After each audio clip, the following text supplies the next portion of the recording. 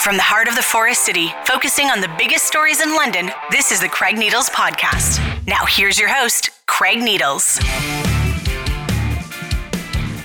It's the Craig Needles Podcast. It's the Friday Roundtable here at ClassicRock981.com, LondonNewsToday.ca, and we are in the Classic Rock 98.1 studios this afternoon, joined by former City Councillor Jared Zaifman, who of course with London Home Builders Association as well. Lawyer Ali Chahbar is here, as is former NDP candidate Shawna Lewkowitz. Hello, everybody. Thank you for being here. Hello. Hello. Thanks for having us. First thing I want to talk about is I actually was at a news conference on Monday where, Ali, you were one of the people who were speaking at the news conference. I want to talk about what's going on with the new chief here in the City of London. Ty Trong is going to take over as the police chief in the City of London coming up in a few weeks here. My first question to you, and a lot of folks who are listening to us right now would have heard my conversation with Murray Faulkner about this. I did want to ask you about that decision and sort of how we got there and how you think the police service moves forward here, because there were some questions that I received, and I know that some other folks in the media received them from London police officers who were somewhat dismayed that we didn't go with an internal hire and go with Trish McIntyre. What was your reaction to hearing that, Ali? Yeah, you asked the first question at the press conference on Monday. I was actually a little surprised it wasn't just because of the proximity of the Leafs win over Tampa. I thought it was going to be. That was going to be my question? You were going to lead with that, but you know, so if you want to talk about things that were surprising, that's the first thing that surprised me right there. But all joking aside, yeah, listen, when you're hiring a position of this nature, a public profile position like the chief of police, it doesn't shock me, it doesn't surprise me that there's people out there that will have a range of opinions on the spectrum in terms of what they feel about the hire, right? Some people will be supportive of the hire, some people won't be. Some people will say, well, you should have went with the other candidates. And so you referenced in your comments, I think recently, Craig, I heard that you said people reached out to you, right, and expressed a range of opinions. Same thing for me. People have reached out to me since and expressed a range of opinions. Some supportive, some not, right? I mean, that's the nature of. It's part of it. Everyone's going to have an opinion. And the thing that I would say to anybody, and what I've said to people is, listen. Everybody's entitled to their opinion. This is our chief of police. It's our police service. It's our city. So you're entitled to your opinion, right? But the board, and again, I've heard you say this, Craig, and I agree, and I appreciate that you're saying this. The board were the ones that received the applications. The board were the ones that did the interviews, the ones that did the reference checks, the ones that asked the questions and got the answer, right? And then we are guided. We have a fiduciary obligation to do. To act in a certain way. We made a decision at the end of the day to proceed with Chief Designate Chung as our chief of police in London. Some people will agree and some people won't, but that's a decision that we made as a board, collectively. Shawna or Jared, do you have any reaction to that news? Because a lot of folks were surprised by that, I think. I thought it was just interesting. It was different news to get. I mean, I think, given how we've had mostly internal hires, my understanding, for a long time. 25 years ago was the last time we didn't go internal. Yeah, and so having a bit of a new face, someone that brings some different perspective to London, I think there's nothing wrong with that. And frankly, I was curious. Obviously, I know there was a potential internal candidate that maybe was in the running as well. But, I look at the resume and maybe some of the rationale as to why this individual is coming. I mean, obviously, a lot of his work has been done around human trafficking, which certainly I know there's been a lot of work done with the London police on this as well. And I think, coming from home builders, I know that we are, as far as new home sales, a lot of people that are buying new homes in London are coming from the GTA. And so I don't know, if maybe some of those issues or things are coming to London with individuals that are coming here. But I think there's probably a need for a bit of a different perspective as London is evolving and growing. And maybe this is the right pick. It fits the bill. And I, Ali, to you and the board, I give you guys a lot of credit. I can't imagine this is an easy decision to make. And so, excited to see how this unfolds. I was a bit surprised. I didn't listen to the announcement, and I just kind of had it in the back of my head. I thought it would be Trish McIntyre. So later on in the day, when I heard differently, I don't have a strong feeling or reaction to it. I think, Ali, your point about the board seeing the applications and having those conversations, we've probably all, had some experience in hiring, and there's lots of factors that go into making a decision. So it's hard from an outside point of view. This isn't a terrible candidate who was hired as the chief. There's lots of rationale. The resume is it's really strong, obviously. It's there. So, there's justification for that. What this means for London, I wish him the best. I hope he does a great job. But, some of the issues that exist within the police services will be present. The chief doesn't change the culture of the police and some of those relationships with communities that have been strained and more recently strained. So, there's a lot of work to do, of course, for any new chief that was going to be hired. I wish him the best, but there's lots to do. Listen, the police board had a beautiful problem in the sense that we started with a big pool of candidates that applied internally, externally, across the province, across the country, right? We had this massive number of candidates that applied, and we whittled it down and we whittled it down. We had first round interviews and we had second round interviews, and ultimately we whittled it down to a smaller pool. And then at the very, very end, we had a small pool of candidates. And the reason I said it was a beautiful problem is that we had multiple qualified, competent, capable individuals that could have stepped into that role and done an exceptional job, actually thrived in the position, right? And that's what made our job so difficult, in the sense of, okay, you had to choose between candidates that were exceptional, right? And it's a good thing for the service, it's a good thing for the City of London, but it was a difficult thing for the board, and that's why we took our time on that front. But despite the fact that people have a range of opinions with regards to the chief designate, I will say this, and I touched upon it during the press conference on Monday.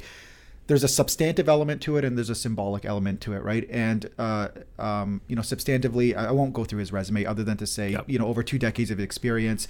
He's worked with the U.S. Department of Justice on policy. He's worked at the Premier's Office on policy. He is renowned and recognized by the Ontario Court of Justice and the Superior Court of Justice as, I think, the only officer in Canada when it comes to drug trafficking and organized crime and other things, right? So I'm not gonna. But the reason I'm talking about the substantive is because there's a symbolic element to it as well. Mm-hmm. And I know. Well, Trish would have been a symbolic. But that's just exactly you. When I said I know, you finished my sentence for me, right? And so I know that when we're talking about symbolism, there's different facets of that conversation, right? Mm-hmm. So in this instance, we're talking about Chief Designate Chong is the first. Will be the first racial visible minority chief to ever assume that office. That's a great thing that should be celebrated, right? That's not to suggest that there's not more work to be done, that there's not other portraits on the wall that should be, whether it's race, whether it's gender, whatever it is, right? For me, it's a reflection of the changing face of the City of London. The City of London 20 years ago versus now, the demographics are changing. And when we talk about chiefs of police or political office or other, high profile positions, I think we need to be cognizant, at least at a bare minimum, that the leadership should reflect the people to whom they're leading, right? And so, and I agree with that entirely. Yeah, so I agree with that entirely. And I think the biggest challenge I would imagine for the chief designate, what I hear, chatting with individuals, I don't think there's any huge concern that this new chief, I think is a good pick from a lot of people. Yeah. More just, from, I think, Craig, what you shared, but obviously when you have a strong internal candidate, a new individual coming in from outside, I think their biggest challenge likely won't be the community, but maybe just internally and making sure that there's acceptance and that, a good leader can make that happen, but it takes time too. Yeah. And there's going to be, and I talked about it with Marie Faulkner, there's going to be that element of, there are some officers who are going to be a little bit ticked off, of course, by this, and we'll see how that sort of manifests itself in the workplace. And hey, maybe it won't. But again, this is not about Tai Trong. That's not the conversation is about whether that guy has the qualifications to be a police chief. The answer is very clearly yes to that question. So it's just a matter of how you run the organization. And I heard your interview with Murray, by the way. Yeah. And I've known Murray for a long time, respect him greatly, right? There's a lot of things that Murray said that I agreed with, and some things that Murray said that I disagree with. That comes as no surprise, right? But no one will ever question Murray in the sense that he's making an informed opinion because he sat in the chair. He knows what it is, right? But the board decided to proceed the way they did, and now we move on. We support our new chief and proceed accordingly. Yeah, I think that's the way that the community's going to have to go as well. Let's talk about a couple other stories that I wanted to get to this week. One is surrounding renters, and you may have all seen this, but there's a couple of buildings over on Webster Street where folks who are renting there and have been there for a very long time receive letters saying, hey, we're going to do some renovations. And the letters, quite frankly, were misleading. The letters are saying, oh, we'll give you $5,000 if you leave by the end of May. They didn't say within those letters, you have the right to come back at the exact rent you're paying right now once the renovations are over. So it was it was a questionable situation. We're seeing this more and more with tenants in different spots in the city, Shawna. So is this on the city to fix this? Is this on the province to fix this? Is this on everybody to fix this? Like where does the ball stop with kind of the way that the renters have been treated here? Yeah, I mean, we are seeing more of it. And we know that obviously we have a housing and homelessness issue in the city. We've talked about it a lot on your program. And we talk a lot about building housing, right? And the need to build housing. But we also, most of all, need to keep people housed. And that's becoming a bigger and bigger issue. And what's really concerning is how, this is targeting people who are already marginalized, people who are, on ODSP, who, are on fixed incomes as older people who don't have a lot of other options and maybe don't have all the information about what their rights are. So, in terms of the city's approach to addressing housing and homelessness, obviously, a lot of the responsibility lies with the province. This is a provincial issue. But when we're talking about this in a municipal sense and what's happening in the community, this has to be part of the conversation, because if we want people, if we want to address the housing crisis, we can't keep contributing to it by having more and more people being evicted, and there just aren't a lot of options for people to go. And so there need to be repercussions for landlords and whatnot who are treating tenants this way, and then that's not currently the case. Yeah, that's the part that kind of bugs me is, okay, we're going to send you a letter saying you've got to get out, and we'll give you $5,000 if you get out, and we're going to act like we're being altruistic about this, but you are holding back really pertinent pieces of information in that letter. Jared, what was your reaction to that story? I think we've seen this one in some other instances, and I think you're right. In this case, the language used and what was shared and what wasn't shared, I think was particularly interesting. And I think in the past we've seen maybe letters that are a bit more informative of what people's rights are. Mm-hmm. And I think there is a balance. I mean, I understand from a building, from a renovation perspective, from a cost of living perspective, everything is going up in costs. I mean, if you're looking at updating a building that's 30 years old, it's an investment that you purchase. Mm-hmm. I understand people want to make their renovations and their investments, and obviously they can't just keep charging the same rent. Costs go up, and they have to be able to recuperate that somehow. So there is a balance, but certainly, people are getting pushed out more and more. I think we see a lot of this as, again, we're getting a lot of people coming from the GTA where they can't necessarily afford to live where they are currently living, getting pushed out of their communities, coming into London. And so we're seeing even some of our local communities being displaced. And I don't know where the solution lies on this. I mean, I don't know if municipalities are necessarily the ones that should be the ones to, unless they're empowered by the province, I think in a same way across the board to be able to help on this. But I think it's got to come likely from the provincial level, whether that's penalties or fines or whatever it might be to some of these purchasers that are pushing people out. But I just, I think if it's a city by city policy, I get concerned that, similarly where people are getting pushed out, that maybe that same thing would happen, depending on which community you're in, unless it comes as a provincial mandate across the board. Right. And that's where I think it's got to come from is the province. Ali, what do you think of that? Yeah, I think this discussion has to be compartmentalized into a macro and a micro, right? So on the macro front, I agree exactly with what you're saying, Jared, in terms of kind of the larger issues that are at play.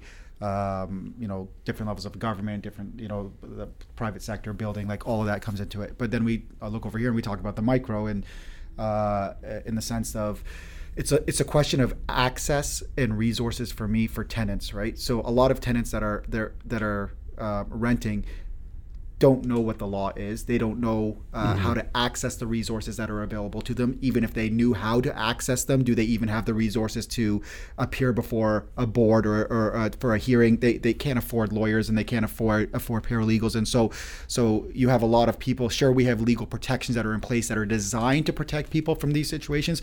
But what good is it if you don't A, know what they are, or B, even if you do, I can't afford it, right? And so that talks about kind of like about the micro issue. So there's, like so many other big issues that we're dealing with, it's multifaceted. There's macro, micro, there's nuances. It's but there needs to be a solution here, because these tenants. It was actually heartbreaking to read that article, to see kind of people struggling and saying, now what do I do? Am I going to a shelter? Yeah. Well, then we got shelter issues as well, right? So yeah. So it's if the letter's like, okay, here's $5,000 to vacate by May 31st.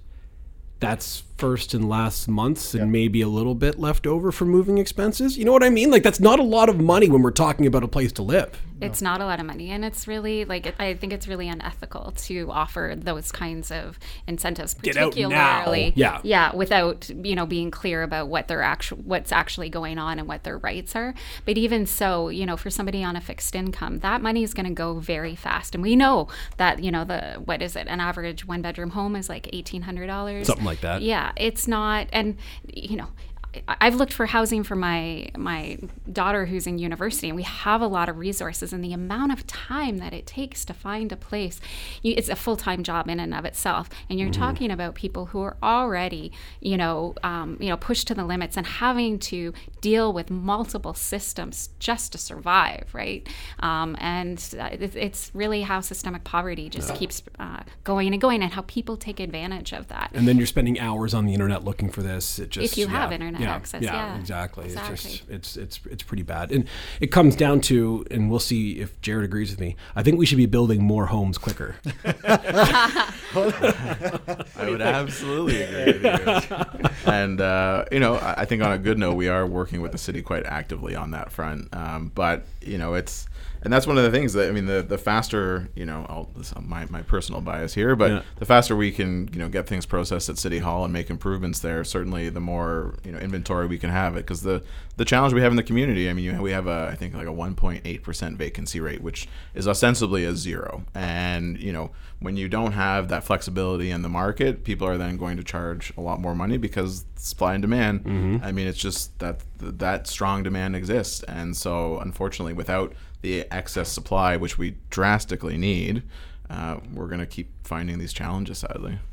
Yeah, it's too bad. It's a tough situation, I feel, for the people who are in this spot. Another story that I wanted to mention this week, just as we look through the various happenings this week, I want to talk about how happy London is. Or unhappy London may be. And this is an organization, we were just talking about this sort of before we started recording, that I wasn't necessarily aware of, but they have done a survey where they take some census data from 2021 and a few other pieces and sort of patch it all together to find out where the happiest city in Canada is. And they say the happiest city is Caledon. So, okay, that's great. Good for Caledon. And they ranked the 100 biggest cities in Canada. And who comes in at number 100? But London, Ontario. I feel like reverse Casey Kasem. All the way down to number 100. That's not what you want. The 4 categories where they ranked us were economy and real estate metrics, health and well-being metrics, community and environment metrics, and location and demographics metrics. And we were below average in all of them. We were 95th in economy and real estate metrics, to what we were just discussing. So do you think we really are the least happy city amongst the 100 biggest cities in Canada? Or perhaps is this just a situation where somebody had to be at the bottom? Other ones close to us would have been Windsor, North Bay, Sault Ste. Marie, and Sarnia. So a lot of southwestern Ontario content there. Good job. Yeah. I don't think London's the unhappiest city in Canada.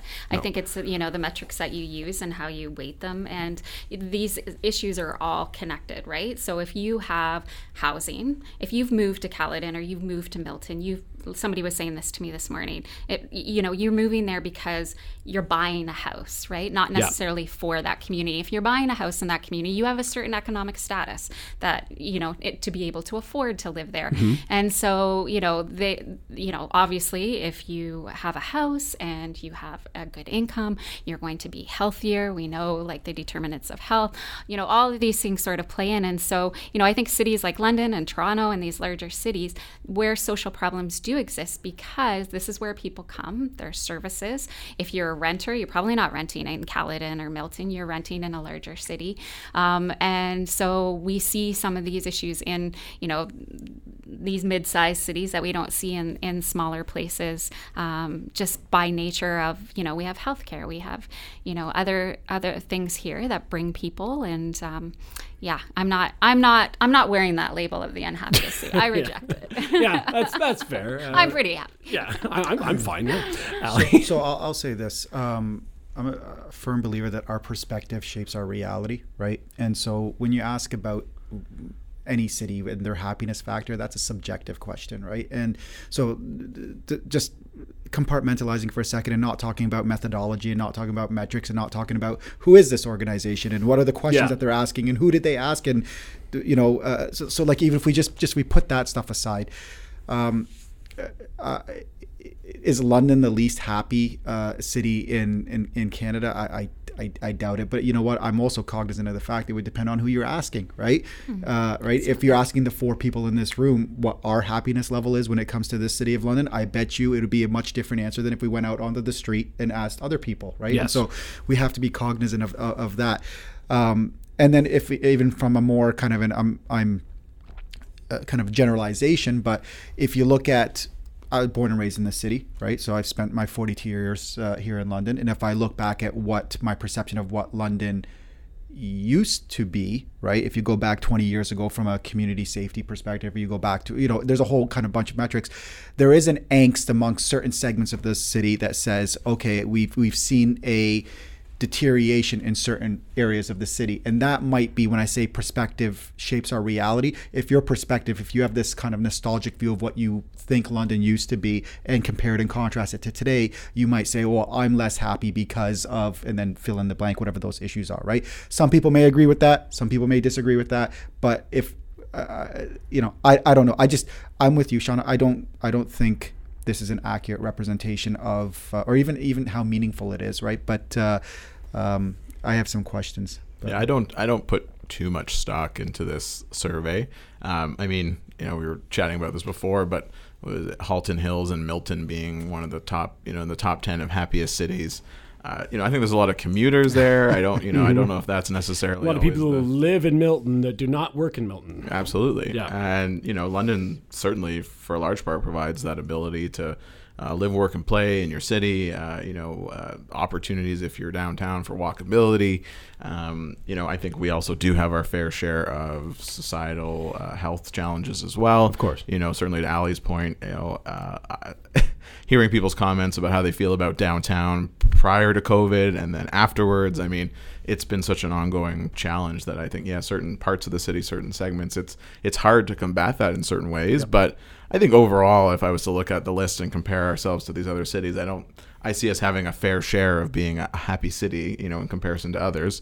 So that's why I just think the metrics and everything used, it's hard to say, well, because of all, these 4 factors, that's what determines happiness. I just don't know if I put a lot of stock in that. And I think we need to be careful, right? So, there's a certain lens that's used in terms of what is seen as making up a happy city. And if it is income and if it is housing, what goes along with that is a lack of diversity. It goes along with a lack of vibrancy in a community. We need to have a variety of demographics and people and whatnot, and I worry that something like this is overemphasizing things that really aren't about happiness and really are about privilege over anything else. And so whose happiness is it actually measuring and whose unhappiness? Well, and that's exactly what we're saying, where my perspective shapes our reality. It's like if you look at a rose, you can focus on the petals or you can focus on the thorns, right? And if you're going to focus on the thorns, then you're going to be that's going to be your primary focus, right? But and we have thorns in our city, right? We do. But we got a lot of petals as well and roses, right? So not to get all flowery here with my analogy. Pun was actually not intended there, but but yeah. You know, I had a lot of people in my responses yesterday when I tweeted the survey out saying, hey, we're number 100, saying, well, you know, of course we're number 100. Look at our downtown and look at our housing affordability. Exactly. But like, look at a lot of these other places. Like, they have some not great stuff going on in their downtowns too, and they have the exact same, if not worse, housing affordability situation than we do.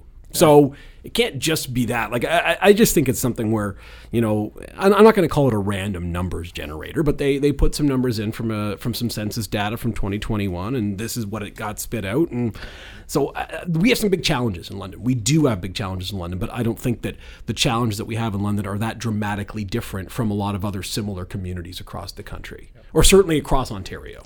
This point, I don't know, maybe may not be as relevant to next subject we speak about, but certainly more housing would certainly make a difference. I think, you know, people can afford more, they can have that supply. I just happen to want to go back to that point specifically, but you know, it's a fair point. Like, and you know, if I speak to people that have come here from Toronto, I mean, they're incredibly happy here in comparison to living in Toronto because of their cost of living, what they can do here, which they you know, which they can't in Toronto for the same thing. You sell $1 million condo in Toronto, you come here, have the same $1 million home, and you got a nice big backyard and you know, several bedrooms and all this stuff. It's a different situation, right? But walkability is just like one, like probably not a huge factor in the thing, but it factors into the discussion. And, you know, like London does not have a great transit system. And sure, you can live in a walkable neighborhood if you have the financial means to buy in that neighborhood. As far as I can tell, we have one walkable neighborhood in London. Like, it's Wortley, and that's it. Like, you know, East Village. Yeah, OEV. Fair enough. Yeah, but it's not a big number. Put it that way. Yeah, no, it's not a big number. Definitely. Yeah. So you're right that it's just a situation where this is. I don't know. I don't think we're the least happy. Put it that way. But walkability is something we could definitely work on. Yeah, and I don't think anyone would be surprised that if London, you know, we're not at the top for sure. Yeah. And like, you know, I think Ali, you said it. Like, we have huge social problems in London. We do. Like, you know, in my rejection of being the unhappy city, I do not want to downplay the real issues that London has and the magnitude of those, and the fact that in fact it is headed in the wrong direction and not the right direction. Then there's lots of reasons for that. And so, you know, London is sort of known as being, it's a mid-sized city that's kind of known as being mid, to use like the younger generation's language, right? And I do think that's well deserved. I do. I've thought it many times myself. I was raised in London as well, and I love this city. And I think it could be a whole lot better if we were just a lot more ambitious than we are. Ambitious is a good word, and yes, I think that we could be a lot more ambitious than we are. Before we go, I want to talk about federal politics. And this week, the story that got blown up was Michael Chong received some threats, or there were threats about his family that were sent by a Chinese diplomat. CSIS was aware of this. Michael Chong didn't find out till this week. The threats happened in 2021. So now there's questions as to, did Justin Trudeau know that Michael Chong had been threatened? Did Marco Mendocino know that? Did Melanie Jolie know that? I honestly have no idea whether that's true. But the fact that Michael Chong didn't find out about this means that somebody somewhere has badly screwed up. And I think that we've seen some agreement on that in different spots of the political spectrum. I know that the NDP's critic has said that. I know that Catherine McKenna went out on Twitter yesterday and said, hey, somebody is messed up here. Mm-hmm. So that's a former Liberal cabinet minister saying that. Interesting story. Fascinating story. I just don't know if that matters in a federal election whenever we do this next, relative to some of the other stuff that, as Jared mentioned earlier, some of the other stuff that we were just talking about, I think for most people is going to matter a lot more. So this is fascinating stuff for Ottawa people, but does it really matter to most Canadians is my question for all of you. Foreign policy questions are rarely ever ballot questions, right? So in international matter, even though it affects, our Member of Parliament, Michael Chong, it won't be a ballot question. And it probably won't even be front of mind for the voter that walks in, let alone the ballot question. That being said, trust is an issue, right? And if there is the perception that there's an erosion of trust in whether it's the Prime Minister, like the PMO or CSIS, or kind of the corridors of power, that's something that people will remember going when they go to vote. Maybe not this specific issue itself, but the culmination of a whole bunch of it. So whether we're talking, scandals that preceded it, or we're talking about issues with the government, we're talking about the prime minister, right? If there's a theme that emerges about the erosion of trust, that general sense is what people will remember when they go into the ballot box. So nobody's going to remember Michael Chong, probably. No one's going to remember this, but they will remember kind of that takeaway feeling. So it could be indirectly it could impact the federal election. Shawna, you've run in federal elections. Do you agree with that assessment? Oh, yeah, 100%. Yeah, okay. It's, this isn't going to be a ballot box question, and I imagine most people are not even paying attention to it. But, this government has been in power a long time.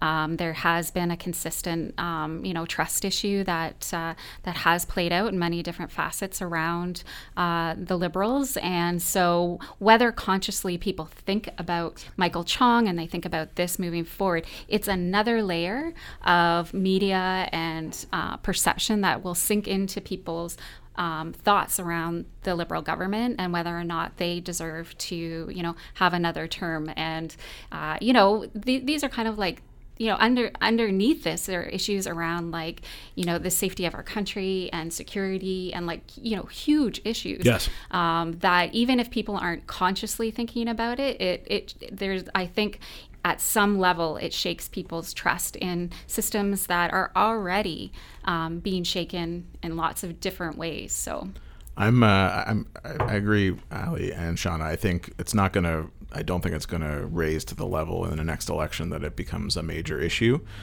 In my mind, I think that's unfortunate because I do think this has huge ramifications, national security, to Michael Chong's point, whether him as an MP or maybe there is, if it's a Chinese family that's here in Canada, but they're having families targeted overseas, that's a huge concern. And this does also build on, we've seen a lot of sort of drips and drabs and leaks from it seems from CSIS or whoever it is to the media over this time. That's also kind of a red flag. And now, I personally am a fan of people leaking stuff to the media, but I get why other people may not be. You don't say, Craig.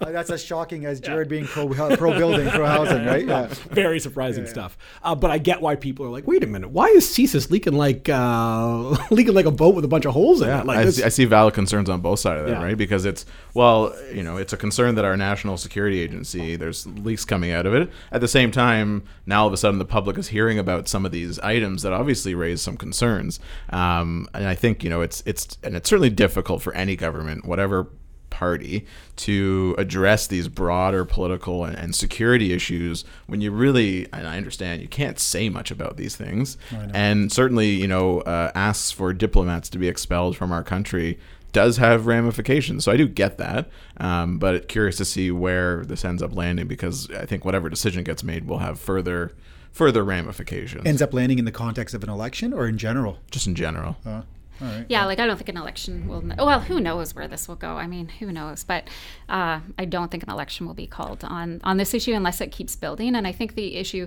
that there's only so much that the government can say, and that is understandable. But when there's contradictions and there's obviously missing pieces and potentially misrepresentation, if not outright lies, that's where the concern comes in. Yeah, and that's the thing. Whether we're talking about Michael Chong, or if we want to stay with China, the two Michaels, right? Yeah. Right, or we're talking about international conflicts, Ukraine, or refugees coming in from Syria or from Afghanistan, right?